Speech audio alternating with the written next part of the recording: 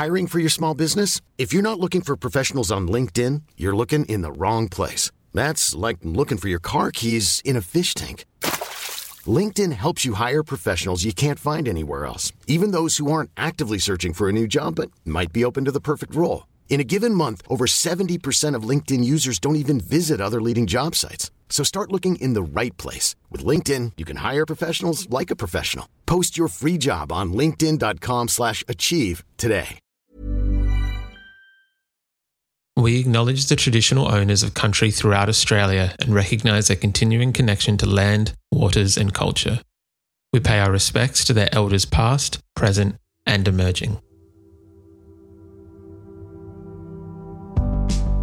Welcome to This Song Is Yours. We're a music podcast that chats to artists, musicians and creatives on their songwriting craft and upcoming projects.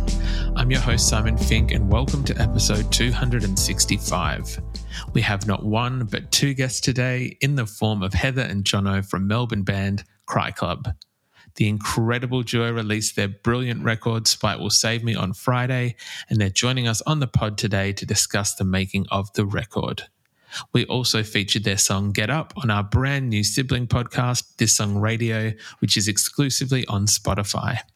We launched it on Monday, and it's a show where we can showcase new music, have roundtable discussions about important topics, and have an outlet where we can talk to other creatives about the state of the music industry in 2023. You can find the link to that show in our episode show notes, which is where you'll also find all of our socials like Insta, TikTok, and YouTube. If you're not already, go follow us across our socials and follow this brand new show as well. Our guest today is Cry Club.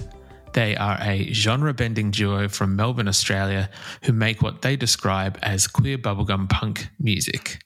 Having burst onto the scene in 2018, they caught the nation's attention with their debut record in 2020 with God, I'm Such a Mess. That record found itself nominated for Air Awards and a Music Victoria Award, and it showcased the music of Cry Club to a whole new legion of fans. Last week, they returned with their second full-length record, which is titled Spite Will Save Me, which is a strong contender for my favourite title of a record this year.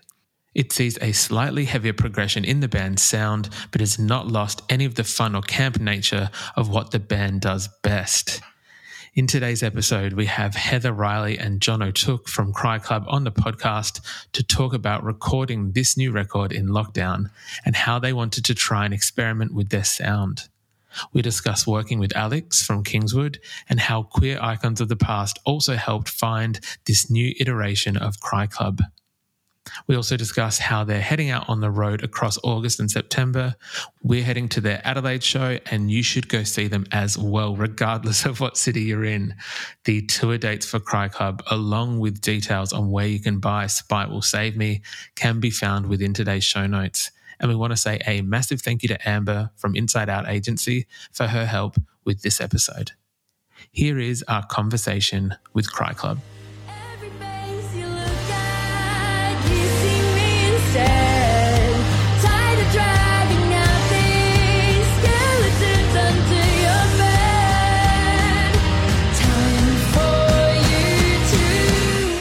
Please welcome to This Song Is Yours, Jono and Heather from Cry Club. Hello, how are we?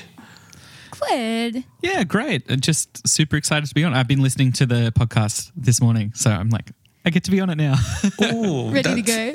Very exciting to hear. Who, out of curiosity, who did you pick to listen to? I was listening to the Katie Steele episode because I grew up on Little Birdie. So I was Beautiful. like, got to do that one. Nice. I'm always slightly worried. Sometimes people say that they listen to it in preparation, and I'm worried that I'd like to think we don't put out bad content, but, you know, not everything can be a winner. So I'm glad to hear that was a good one. Well, no, thank you both for coming on. It's exciting. It's a very exciting time for Cry Club. There is a brand new record out at the moment. It is called Spite Will Save Me. Firstly, congratulations on this brilliant record. Thank you so much. Yeah. Horns up. Rock and roll. It's out. Horns up for this record. It is a brilliant record, but I would love to just, I guess, firstly touch on the title and where that came from. Honestly, we we have this thing with titles where we always want our titles to be like really representative of the music. And our first record, we'd had that title for so long. And then the title for this one took forever. We spent like probably a year after the album was actually recorded, did we finally land on the title. And I can see I've got like a Apple Note thing that's like filtering down to the title, and I hit that, and then I think I called Heather being like, I think I've got it. Finally. Yeah. It's been years. Yeah. It's we always wanted to have a mix of like tongue in cheek, like what is the like thesis statement of the album, and how we're feeling. I think a lot of the time is like it's a snapshot, specifically the title of like the moments of writing the songs. Yeah.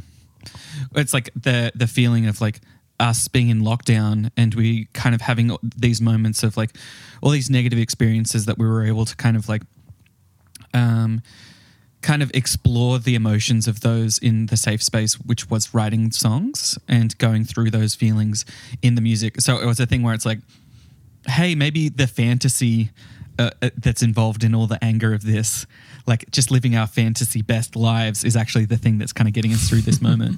So kind of a really good reflection of the writing process, actually. Yeah, we had a bit of bad luck as well, like leading up to, and then 2020 and lockdowns and stuff like that. So, leaning into that, like, especially with Spite, I think we knew we wanted it to be something like, kind of like bratty and... Yeah, but also something like quite theatrical. Like I think the Lingua Ignota record that came out, she's got the best titles. It's just like amazing. Like they feel like names of like classical art pieces that are like horrifically violent. And I'm like, oh, that's such an awesome aesthetic. I'm like, can I have a little bit of that, please? Well, what was it? I read one article on the new record where I think you were quoted as saying, and so please correct me if I'm wrong, you were quoted as saying, if the first record was related to queer joy, then this was about wrath. Yeah, absolutely. That's the one. Yeah, like there's so much that is involved, with like queer pride and like all of everything that comes along with it. And there's like the running joke of like July being Queer Wrath Month, like immediately followed by Pride, like which other sins, and it felt so fitting. Yeah, I think a huge one is like the framing of like queer pride is like there's so much queer music that I interact with is like very like bubblegum pop, and I love that world, I absolutely adore it, but then the amount of like queer rock things that are like heavy guitar music or like quite aggressive, not necessarily just guitars, but it feels like that space doesn't have a lot of people in it, or not as many people in it. Like when you think queer music, you think like big diva pop stars, and it's like I want to think about like the rock stars of queer music, 100%. I think even I'm trying to think of a few examples now. Even the ones that border on the edge of rock, we've had them on the podcast and we've filmed some stuff with them. They're very kind people. We had Moona on the podcast, and they're lovely. Obsessed. But, lovely and incredible. Horns up for Moona. But they... Almost what you're saying is that like they're still rock and pop, and I feel that there isn't maybe enough representation within just that pure rock world, which I personally love what Cry Club is doing with this record, because you are definitely pushing a slightly heavier sound this time around, I would say. Yeah, just a little. It's something we were kind of, I think just the over the course of exploring writing in lockdown, we were having the experience of pushing in so many different directions that when we were looking at all the songs that we had at the other side of it, it was a case where we could have had like a record that touched every base possible, where it's like, oh, all these wide genre experiences.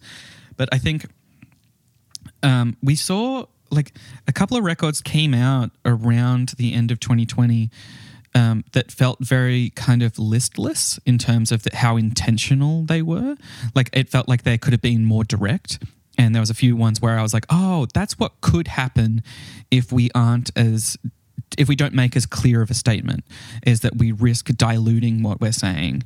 So I think for us, steering into like essentially a process of curating the songs that were the rock songs and going like, what if this is a record in itself, out of the big pool of like, I think we wrote like 60 something songs in lockdown. Out of that pool, here are like 10 of the rock songs, and that felt really kind of comfortable together. Yeah, and we did quite a lot of touring as well. We were like flat out, like end of 2019, like start of 2020.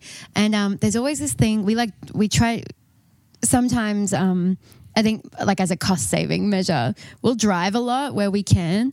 And there's always like the weird part of like 6 hours into a 10-hour drive. And it's like, all right, bring out Judas Priest.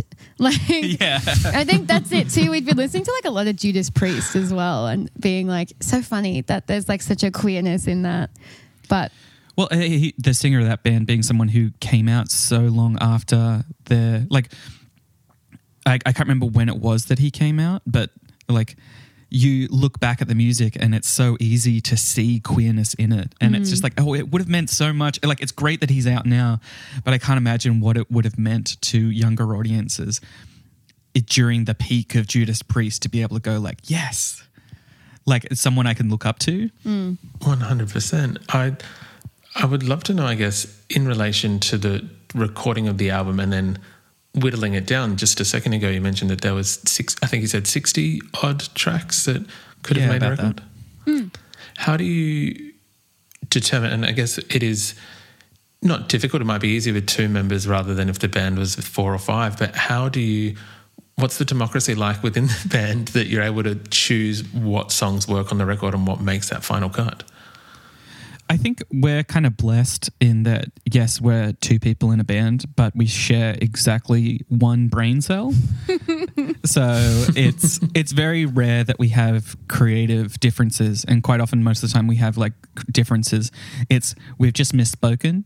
Yeah. So I can't think of a single like big disagreement we've had, and it's like we both I think definitely know when there's a song that's like, this is done, send it off, like that's cool, versus like, this isn't quite what we want to say yet, like it feels like a draft version, there's something missing, but it goes into the like recycle pile, and then we pull stuff out of it. There's a few songs that were written around the same time as everything else, which it was just one song that had this like hectic guitar on it that we loved, but it wasn't quite working, and then we took the guitar out and then kind of sampled it a bit and like messed around with it, and then out of that came like 3 or 4 new songs from just that one guitar part. So it's kind of hard, like we have to like call it at some points, but we're usually it's pretty easy to agree on when it's done. Yeah, as well, like I think our bar of when a song is done is like I think the friends that I've shown our material, like our demos to and stuff like that, they're just like, your standard of something being done is like crushingly high. Is kind of the thing where we always want to make sure that like the quality of the songwriting alone has to carry the weight of everything. So that means that, let's say it was like, I can't remember the exact number, but let's say it was 60 for the new record, and a bunch of them might have been like pure pop songs. A bunch of them might have been a bunch of other things. The process of landing on these 10 would have been, here are the 10 songs, like here in the rock world, here are the 10 songs where they're most happy with. And let's just, like, it's essentially that like, the Kill Your Darlings thing of like, if a song it was like 90% good, sorry song, you're staying in the recycling pile. Yeah. And then even the songs we do save, we kind of go in with like the scalpel, like which bits can we chop out of you, and like how do we what can we cut out of this? Is there too much?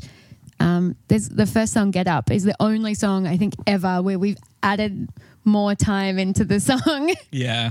That was an interesting one where we're so used to like being like such strict editors of our music, and then working with our producer on this record, Alex, he was like, nah, you just let it hang out for a second. Just live in the world a bit. And we're like, we're allowed to do that? Like coming from the pop world where it's like unheard of. You just got to get to it quick. You did work with, as you mentioned, Alex from Kingswood on this record. And yeah, from what I read was that I guess in those moments he not pushed, but I wanted to say allowed you to try those different things. And I realize that's a very cliche line to use, but almost allow yourself to go to any thought that you had and thought maybe we could push it to 11. He was like, yeah, sure, go do it at 11 and see where it lands and see where it possibly goes from there. Yeah, it was a completely different experience working with him compared to Gab on the first one. There was a real, kind of like cowboy energy. Alex in general has a big cowboy energy, which is great because it's like everything doesn't have to be so like strict and like perfectly cut and like dialed in to the millisecond. It's like, what if we just did this? Like, we got all these guitars. Yeah. Let's play some of them. Yeah. It was like very fun. Like so much of it was about like capturing the specific moment working with him, where it's like, I think we can get dialed into such of the micro that having the hand of a producer is really handy for us to actually see the macro of the song a bit, where we're so dialed into every single word, every single note on the guitar, bass and drums that we're like, what about this? And he helped us really like zoom out and go like, oh, okay. But a huge one, and it's shown up over the course of doing the first record and over the course of doing this one, which was the idea of like, so much of what we've gotten from these people is them telling us to just trust our own instincts. And to just like the times where we second guess ourselves are the times that they have to step in. Is the moments where we're like, but what if someone else thinks something about this, and then each time someone has to come in and go like, no, you're fine, guys. Literally, don't worry about it. Yeah. Look, I personally kind of love that. I think that it is. Well, there's. Obviously, producers have their role within the industry and with what they do, but they're obviously working with you as well because they know that you know what you're doing, if that makes sense, that there's a confidence in the music that both of you are writing. I would love to, I guess, know where the two of you began writing together, where that first spark of Cry Club kind of began. Well, the first time it kind of didn't happen. Yeah, I sent Heather some demos that I was like, here are some instrumental demos. Like, let's write some music together. And then Heather got like too anxious about it. I like never opened them. They were good. I should find them. I think I listened to them, but like I'm not a songwriter. Like we met in uni because I was doing acting, and had like a lot of singing training, but I'd never really like written anything. It was mostly like theater stuff. But yeah, I like just offhandedly wanted to start like a Cure cover band. And I was like, yeah, no, we have a thing we could do. I just didn't think I could write songs, but Jono was like, you're going to come to my house and we're going to sit down and like, I'll show you what I've got. What do you think? Here's how it works. Yeah. It's my only experience writing songs is like this thing that we do, which is like sitting down with, like instrumental tracks and like going from there. Yeah. I think a huge one was like a kind of similar with the production thing about like trusting yourself. There's a thing that happened with us where it's like, I come from a background of playing in a bunch of bands and having all the experiences of playing shows for like since I was a teenager and playing in bands and navigating all of that sort of stuff, which has kind of imparted like certain skills coming from that. But then Heather coming into the space, not having that background, but having the huge talent in terms of vocal performance and also just in general performance, like on stage, is something that a lot of people in bands don't necessarily have. So it was kind of like a great, like the weaknesses that are on my side perfectly complement Heather's strengths and vice versa. So it was one of those, like, we started writing songs and then essentially I turned around to all the other bands I was playing with and I was like, hey guys, I'm going to be busy. So I'm just letting you know now that I'm going to step back from this like a little bit. I'm still going to play the shows, but like I'm not going to be organizing stuff because I'm going to be busy doing this. Yeah. And it's... Hey, I'm Ryan Reynolds. Recently, I asked Mint Mobile's legal team if big wireless companies are allowed to raise prices due to inflation. They said yes. And then when I asked if raising prices technically violates those onerous 2-year contracts, they said, what the f*** are you talking about, you insane Hollywood ass f- So to recap, we're cutting the price of Mint Unlimited from $30 a month to just $15 a month. Give it a try at mintmobile.com/switch. $45 up front for 3 months plus taxes and fees. Promo rate for new customers for limited time. Unlimited more than 40 gigabytes per month. Slows full terms at mintmobile.com. Hold up. What was that? Boring. No flavor. That was as bad as those leftovers you ate all week. Keke Palmer here. And it's time to say hello to something fresh and guilt-free. Hello Fresh. Jazz up dinner with pecan-crusted chicken or garlic butter shrimp scampi. Now that's music to my mouth. Hello Fresh. Let's get this dinner party started. Discover all the delicious possibilities at hellofresh.com.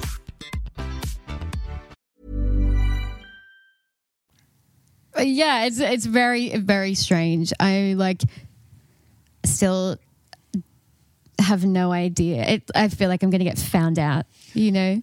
But it's I guess in the end it's just like that communication. Like what a key part of it is like listening to it and be like, what do we feel when this happens? What do we want to do with this? Like what do we want to say?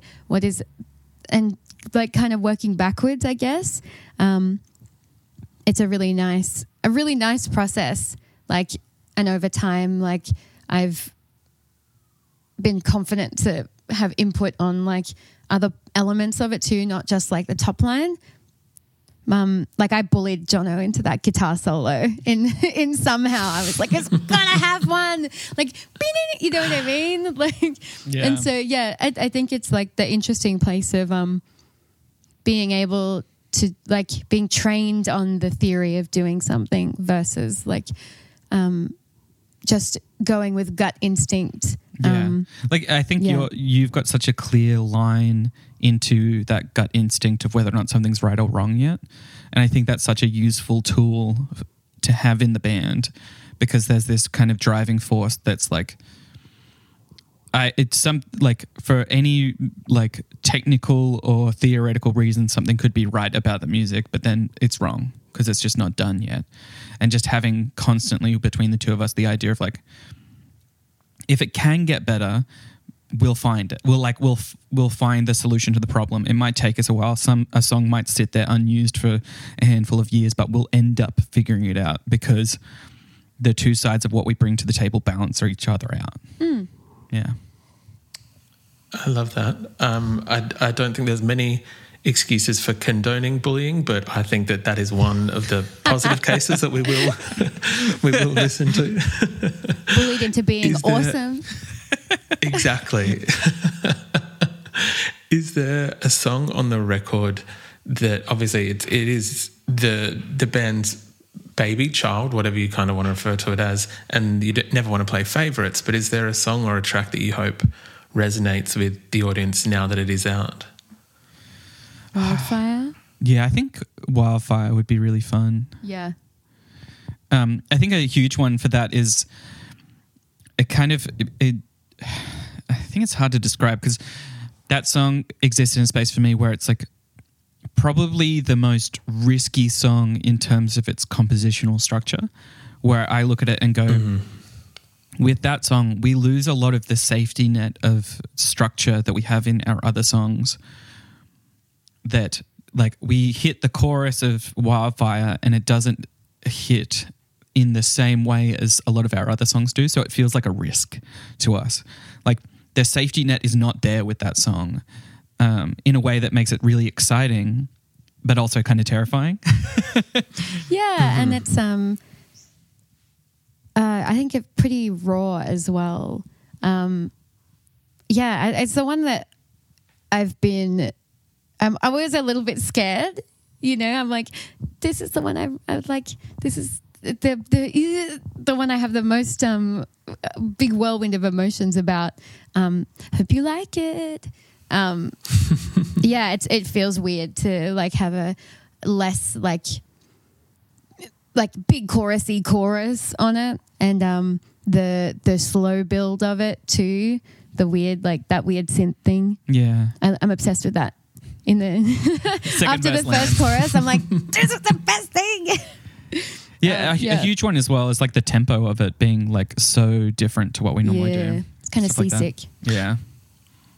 I realise that what I'm about to say now sounds like I'm sucking up. What my next question was I was going to ask if I might be selfish to talk about my favourite track on the record, which does happen to be right near the end. It also happens to be Wildfire. Yes! There we go.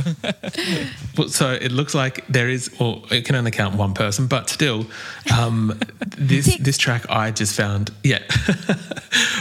sonically, I want to say sonically arresting. It is different from the other tracks on the album. As you mentioned, the tempo is different. The drums and the vocal delivery, I just kind of found myself I kept coming back to the track time and time again.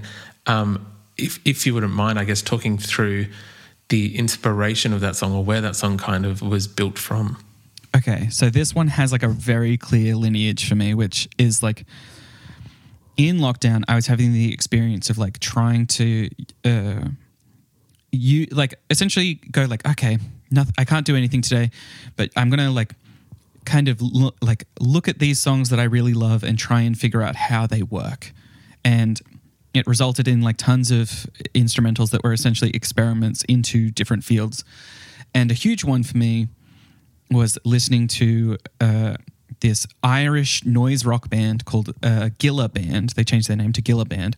And there's a rhythmic push to their music that I like associate almost with like German krautrock music from the 70s. But it's also so noisy and so incomprehensible in places, and it's completely just out of pocket. And I felt like I figured out how this particular song of theirs worked, and I was like, I should try something like that. And then my attempt at it was just like such a swing and a miss, but it had like a great mood to it, and I was just like, I just don't know how to figure this out. And then Heather was like, what if it just had like that like straight kick and snare from Closer by Nine Inch Nails, where it's just boom, boom, across it. And I was like, oh my God, of course. And the whole thing just like unraveled from there, where it's like, the noise rock thing, the Nine Inch Nails thing, the chorus reminds me of Portishead. Like all the pieces just like fit together so immediately after understanding that like, you could convert all of this noise into a song by balancing it out with something straight, like the kick and the snare. That was also the last addition to the album. Yeah. We had already been in talks with people, like with Alex and everything, and planning to record the album. And we were like, what do you reckon about this one? And they were like, are you joking? Yeah. Of course. The delivery is fun too, because that was I remember very vividly Alex in the studio being like, can you do it again and sound like more deranged? Like you need to sound extremely deranged. There was that photo of that possum that broke into a bakery and like ate everything. They found it in the morning just like red-eyed, and it looked unhinged. He's like, you just have to go completely unhinged.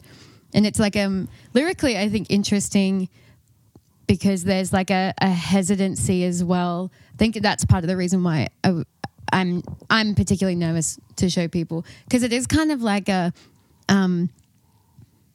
I don't know. It's like arrogant's not the right word, but it's so driven. I think it probably embodies mostly like the spite, and it's like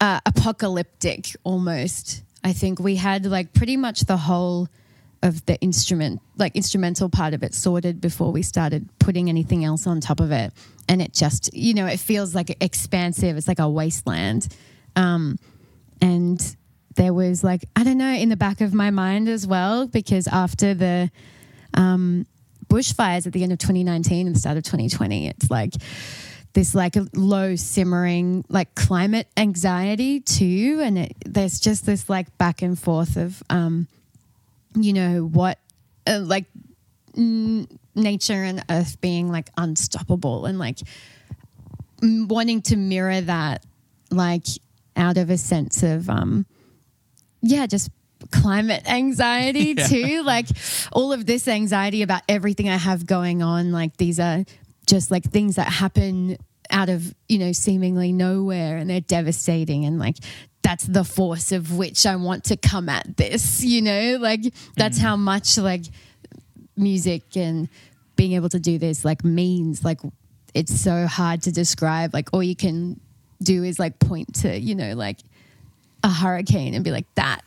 Yeah, like this idea of like we're so much of doing music feels like we're having to like justify like not why we should do it, but just kind of like demonstrating to people the amount of care that we have in this and how seriously we take it and how much it means to us. Wildfire is kind of a song that exists as like the distillation of that, where it's like it means so much to us and it gives us so much and it takes so much, and it's this like balancing act there, that having a song that feels so tense but so powerful kind of like is almost like a great reflection of that experience, where it's like, yeah, you feel like you could take on the entire world, and then also like it's so like at risk. Yeah. It's a lot to untangle. We're talking about it now. You kind of don't realize there's so much in it until you start and then can't stop. Look, I very much appreciate whatever you are willing to share with us and what you have shared with us. So thank you for indulging me on that question. I know that obviously I think you've both said in press over the last few years that you never want to do the same kind of trick twice. It's always exciting when you look at those artists who have back catalogues that have different kind of not projects, but like you don't want to make the same album twice. Can we expect, and I know that we're talking about album 2, so we don't have to harp on it very long, can we expect maybe more of those sonic soundscapes for album 3 maybe? We've got, I think, a short list or like a long list of songs already. We're always pushing further. There's like, I think album 1 is like finding our feet, and album 2 is like how far, like like testing the limits. Like okay, like we thought somehow would be like jokey joke, novelty, haha. And then then it turned into our most played song on Triple J. And then we're like, oh, okay. Okay, like, yeah, when we come at things, we do it wholeheartedly with everything we got. And, yeah, this is like confirmation that it's worked. And so the third will most likely be the, like, more extremes, but more confident extremes. Yeah. A mix as well, like... Yeah, I saw someone talk about a fan of ours who is in the press world said like, oh, if you liked Robert Smith from album 1, our single Robert Smith from our first record, then the new record is a record of songs like Robert Smith, where they're in that rock and punk world. And then I think about if I was to connect the dots between album 2 and hypothetical third one, I would probably point to Wildfire as the like... I would be a record of things that go into that place in the same way that album 2 is a record that follows from Robert Smith. Yeah. That is very exciting to hear. And when album 3, whenever that hypothetical album does come to fruition and you're promoting it, obviously more than welcome to come back to the pod and we can discuss further. Love to. Very quickly, I know that you are heading out on tour as well in August and September in promotion of the album. Thank you for including Adelaide on the dates, because sometimes we don't get to see all the bands, but we will be there on your Adelaide date. Are you looking forward to being able to tour the album and bring these songs to people? Absolutely. Something that kind of shows up with this is we never got to tour the first record. So Of course. we tried so many we were in and out of lockdowns, and there were other bands who got completely unscathed by touring records, but we just got hit by everything along the way, to the point where there's like the joke amongst our audience for a while of like the Cry Club curse, where it's just like we'd put in all of the effort and time and money that goes into setting up a tour and getting it to work, and then just like a couple of days before it goes like border closed. And obviously for a fair reason, absolutely, but also just it's meant that we're kind of going into this experience like not knowing what to expect, because we don't have the previous version of things to compare against. We don't know what it's like to tour an album, because we spent like we tried 5 or 6 separate times to do the first one, and it just got nixed every step of the way. So now we're like, oh my God, what is this going to be like? You know? Yeah. We did the album preview show, and it was very small, but it was such a good indication to like feeling people like screaming the songs back at us. We love doing support gigs, but it just gets elevated when people are there, like to see you. Yeah. And playing off that, you know, I get to look people in the eyes and make that connection. And Adelaide especially, it was important to us to have Adelaide on there, because it's one of the cities that we've done pretty well in. Yeah, I feel like Adelaide kind of gets Cry Club in a way that's like really nice. Mm-hmm. Well, look, again, thank you very much. We will be there. You'll see us somewhere, maybe not up the front, somewhere there. I'm a little bit older with the horns up, but Amazing. Look, both Jono and Heather, I appreciate you both very much coming onto the pod and having a chat with us. Congratulations on Spite Will Save Me, which is out now. But yes, thank you again. Thank you so much for having us. Thank you so much.